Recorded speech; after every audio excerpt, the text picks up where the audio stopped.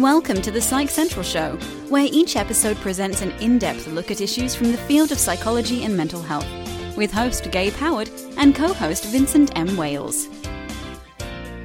Hello, everyone, and welcome to this week's episode of the Psych Central Show podcast. My name is Gabe Howard, and with me, as always, is Vincent M. Wales, and we are here to discuss narcissism. We are here with Dr. Ramani, who is our first repeating guest in the history of the Psych Central Show podcast. Her previous episode, Why Does the Narcissist Always Get the Girl?, is still our most popular. So, Dr. Ramani, welcome back. How are you? Thank you. I'm so good. It's so good to be back. I'm so glad to hear it was a popular podcast the first time. And I got to say, in the ensuing period of time, narcissism has become even a bigger issue. So I've been busy, but good. Well, great. Before we get into our show today, which what we want to cover is my boss is a narcissist. What do I do? Dealing with narcissistic people at work and things like that. But answer the big question, is having your own podcast narcissistic? No, I hope not, because I've got one too, by the way. So we're both in trouble. And so, no, you know what? Listen, if you're self-reflective, no, it's not narcissistic. If you're empathic, if you cannot be defined by your accomplishments, I think you're okay. You know, I mean, we have our stuff. It's really about how much we self-reflect on it. But if you walk around with a T-shirt that has your podcast name on it, it's the only thing you wear, I'd be concerned. Oh, you know, I have my own clothing line. Yeah, this I call it a clothing line because it's one T-shirt. But I think that people that qualifies as a clothing line. We might be in trouble. I'm wearing a Psych Central shirt right now, so this is. Actually, Vin, aren't you wearing the shirt that goes with your book? Sort of. Yeah, see, this is a good thing this is not a video podcast. So, thank God. So let's define narcissism right now. What is the actual, because I think people get it wrong a lot when they're talking about it. I mean, you hear people say, you're a narcissist, but there can't be this many narcissists. So what's it mean? Well, there could be that many narcissists, but what it really means is it's a pervasive pattern of grandiosity, entitlement, lack of empathy, superficiality, and validation seeking, and it defines the person in all areas of their life. So you may have someone who sort of puts on a great show as a salesman at work just to get through it, but honestly, the rest of the time, they're just a sweet guy, or a sweet gal. It's, if you sometimes you sort of put it on just to get through something. And again, especially if your job is in something like sales, but at all other times, if you're empathic with your kids and your spouse and your friends and even your coworkers, that's not narcissism. It's really that it's present in a variety of contexts. Dr. Ramani, I did have a job at one point in my life where I worked with a gentleman who was literally textbook. And I know this because one of my other coworkers had a DSM. And we pulled it out and we went through all of the list of qualifiers and this other coworker hit like 95% of them. Yeah. In fact, in my book, I have 30. I have a list of 30. I should have had 31, so it'd be like, Baskin Robbins, but I have 30. And then I feel like that sort of slices and dices it a little bit better, because I think that the DSM definition takes it on from one angle. I think that it's actually bigger and wider than we think. So it was interesting, though, having a clear narcissist as a coworker, and of course, we all learned our little tricks in how to deal with them, which was as little as possible. Yeah, I think a lot of business people, especially at the upper levels, have this streak in them. Is that a fair assessment? Absolutely a fair assessment, because it's almost what you need to get ahead with that. Because let's face it, why does a business exist?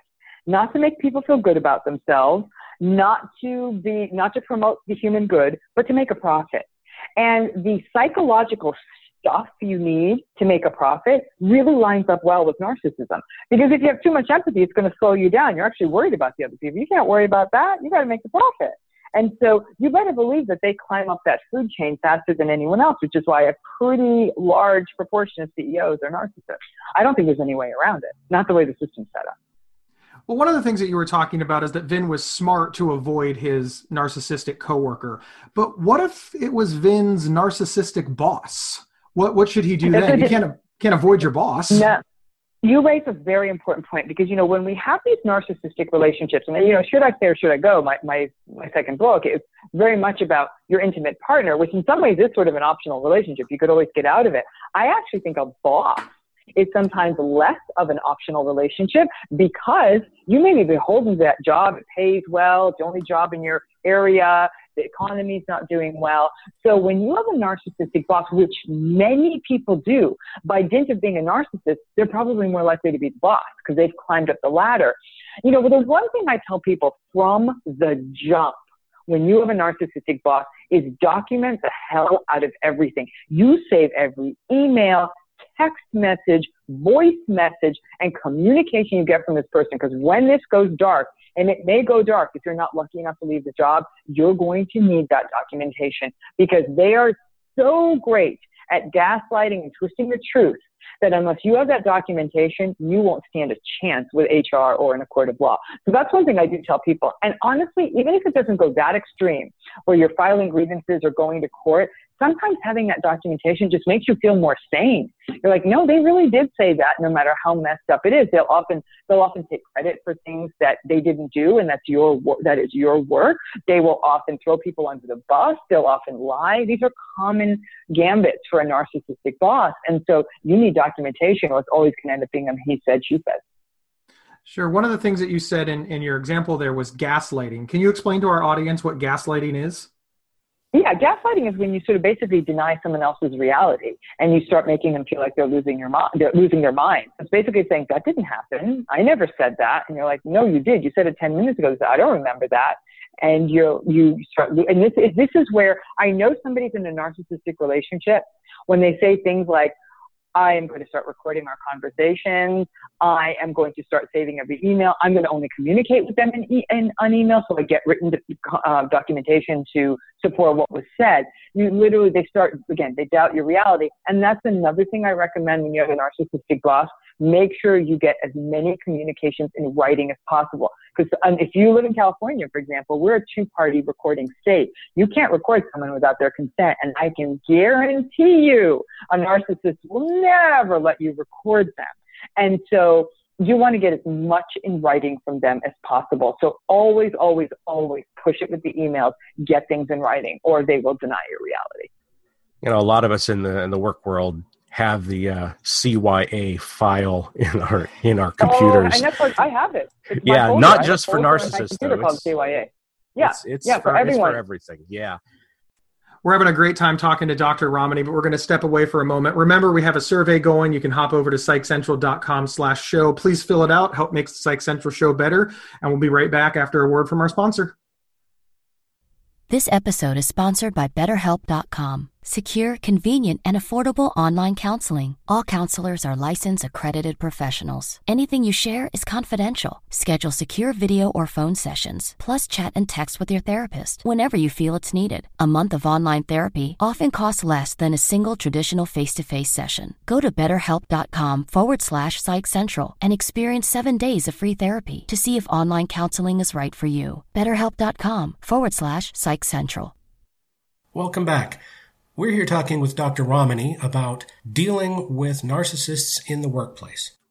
Give us some examples of how, I mean, aside from the things that you've just said, what sort of behavior do we see in a narcissist in the workplace? Well, so let's break it down. Again, it's a little different for bosses and coworkers, obviously, because a boss holds a different kind of power over you than a coworker. But let's start with the cardinal trait of narcissism, which is lack of empathy. Okay. So that's where you may be having a bad day. They don't care. Let's say you're a parent, and even though you're doing a good job, there is a day when maybe you have a sick child. They don't care. It's that lack of empathy, that absolute lack of caring. They don't care that you don't have enough resources to do your job. They don't care that you don't have a support staff. They don't care. And so that can really, really be destabilizing. Then we can take on the entitlement piece, that they are the people who feel they deserve special treatment. So the rest of you may be sitting 17 to a cubicle, but they'll have a 900 square foot office because they're special. They will waste the company dime on their first class flights and whatever it is they feel they need, but everyone else will be treated badly. That is also very common. They truly believe either a coworker or a boss, they deserve special treatment. They lie a lot. Narcissists lie because they engage in a lot of denial. And so when someone's lying to you, that can make your job very hard to do. If it's a coworker, it could end you up in a lot of hot water.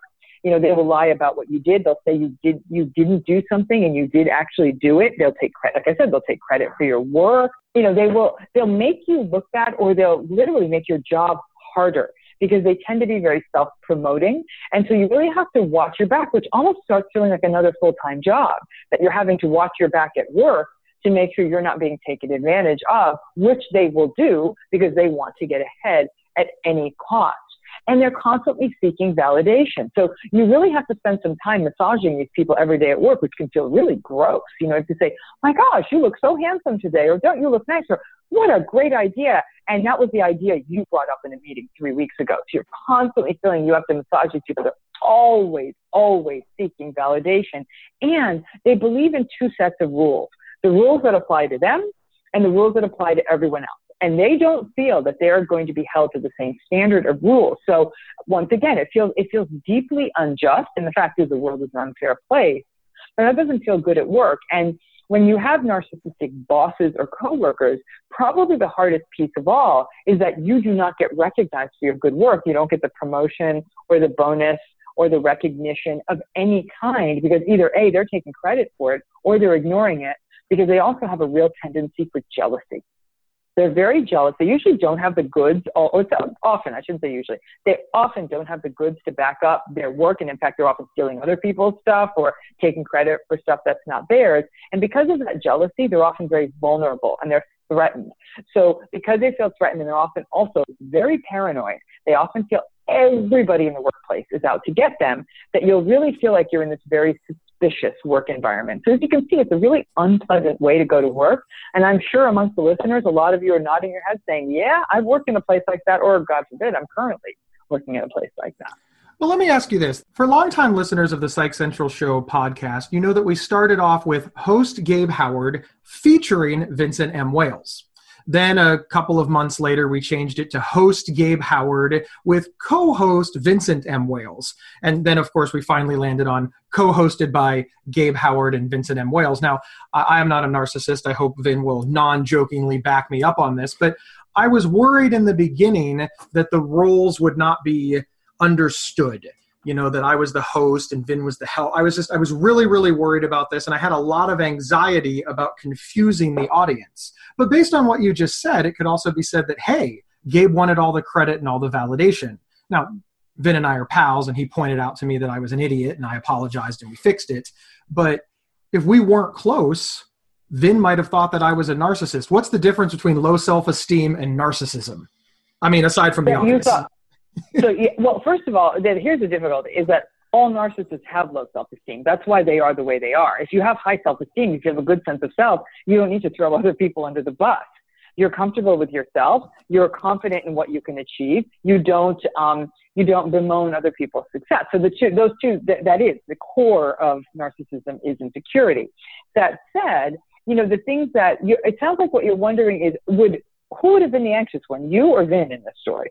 I was the anxious one. I was really worried when we were setting up the podcast. Vin is cool as a cucumber, and longtime listeners know that because I'm nuts and Vin is calm.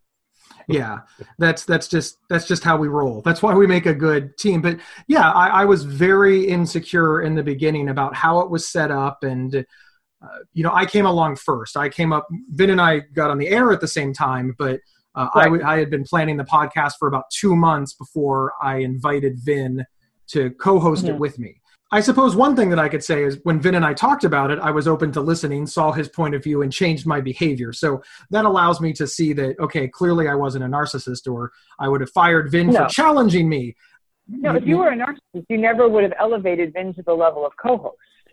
You would have kept him in the cheap seat in perpetuity, even though he was doing his fair share forever, because you had such low self-esteem in this story, as you say it. If your self-esteem is that low, even though Vin was more than carrying his load, and in fact was acting as a de facto co-host, you never would have given him that title, because that would have been a threat.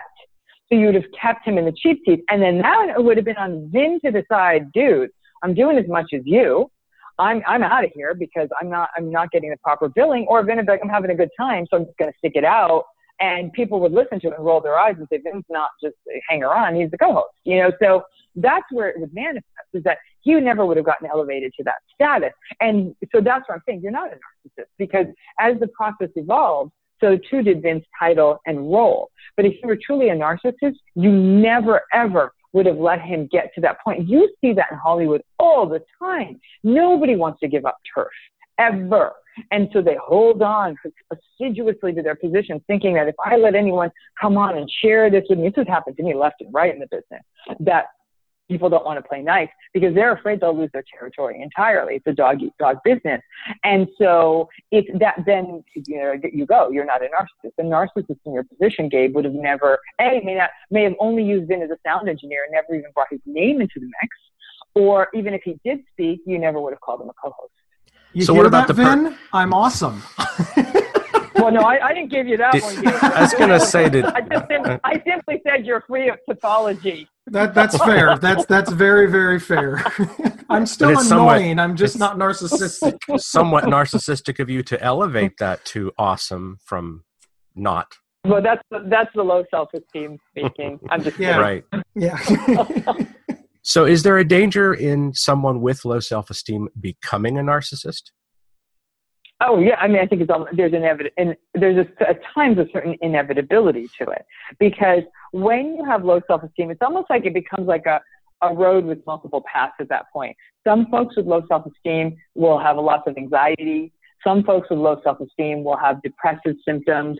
Some people with low self-esteem will engage in self-destructive behaviors like substance use or other regulation disorders like eating disorders to either help numb the pain or help control it, especially if the stuff's around weight and shape. And some people with low self-esteem, it manifests as narcissism. More often than not, it's a bit of a mashup.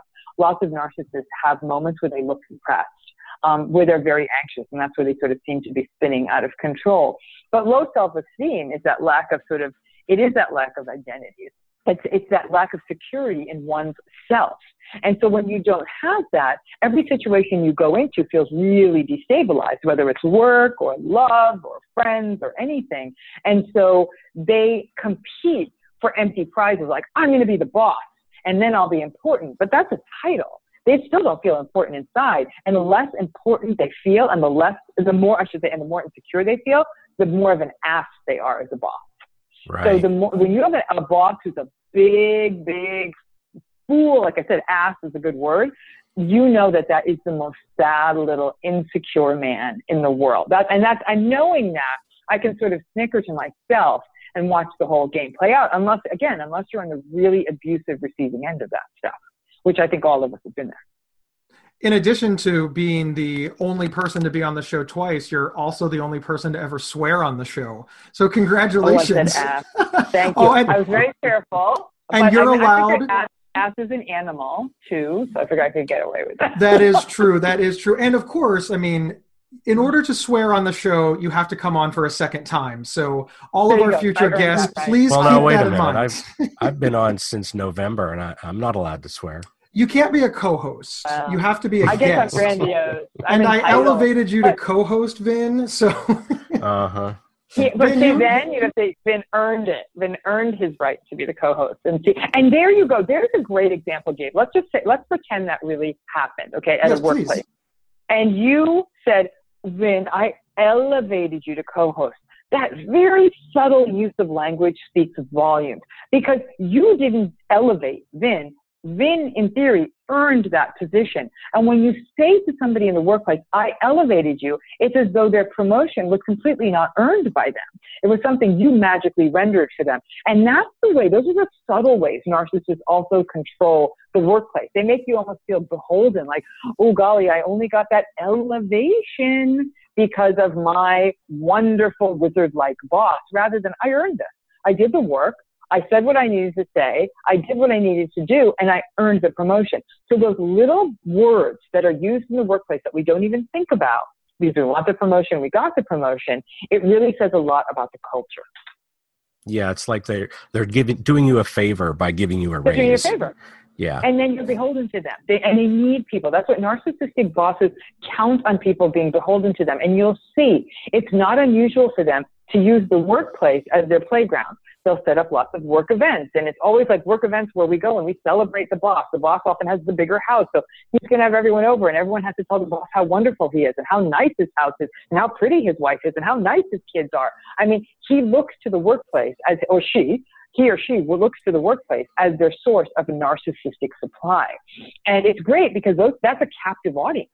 They have to, almost in some ways, they almost have to, because they're like, oh, we have to go play nice with the boss. I mean, how many office Christmas parties and office summer picnics are really about going and paying homage to the bosses and saying, golly, gee, thanks for throwing us such a nice party, and making nice with these people instead of kissing the ring. That's often what they do. These narcissistic bosses and people higher in management will use the workplace as that source of narcissistic supply.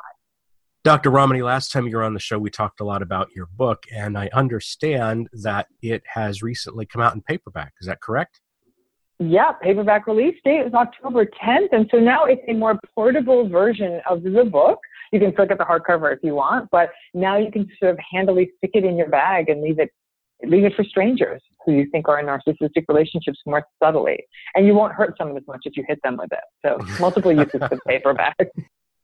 Well, as always, the 20 minutes just goes by so fast, but we have time for one last question. And what I'd like you to do is kind of tie it all down for us. If you're somebody who has a narcissistic coworker, a narcissistic boss, what is the last piece of information to surviving that sort of workplace? I think part of it is figure out that way, if you cannot leave that job, to derive some level of meaning or purpose from that job, whatever it may be. Frankly, Gabe and Vin, if you stay in this kind of a toxic workplace too long, you're going to get sick. You're going to get sick. You're literally going to get physically ill, and it's quite possible it could contribute to problems with your mental health.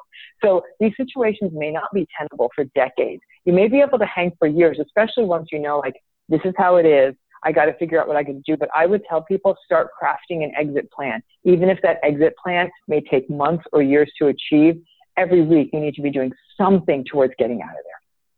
We really appreciate you being on the show. You're a wonderful guest, as always. Thank you. So thank you for agreeing to hang out with us.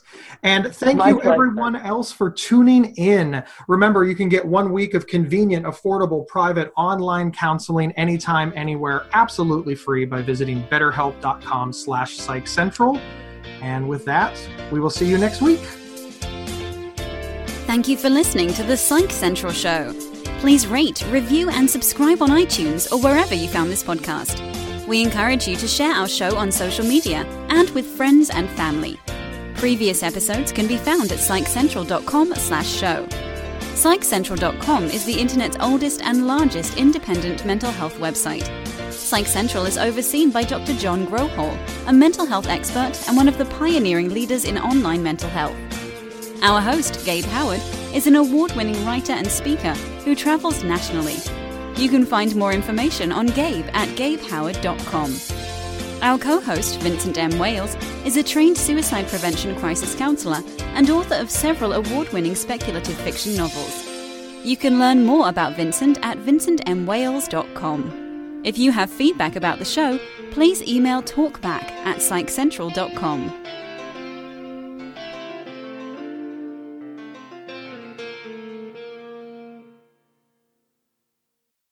There are few words more misunderstood and misused than OCD. Imagine having unwanted thoughts stuck in your head all day, no matter how hard you try to make them go away, and then having to pretend that everything is okay despite having to feel crippled inside. That's OCD. 1 in 40 people suffer from it globally, but there's hope. If you have OCD and need help, you can get better with specialized treatment. NoCD offers effective, affordable, and convenient treatment for OCD and is covered by many major insurance plans. Go to nocd.com to learn more. That's nocd.com.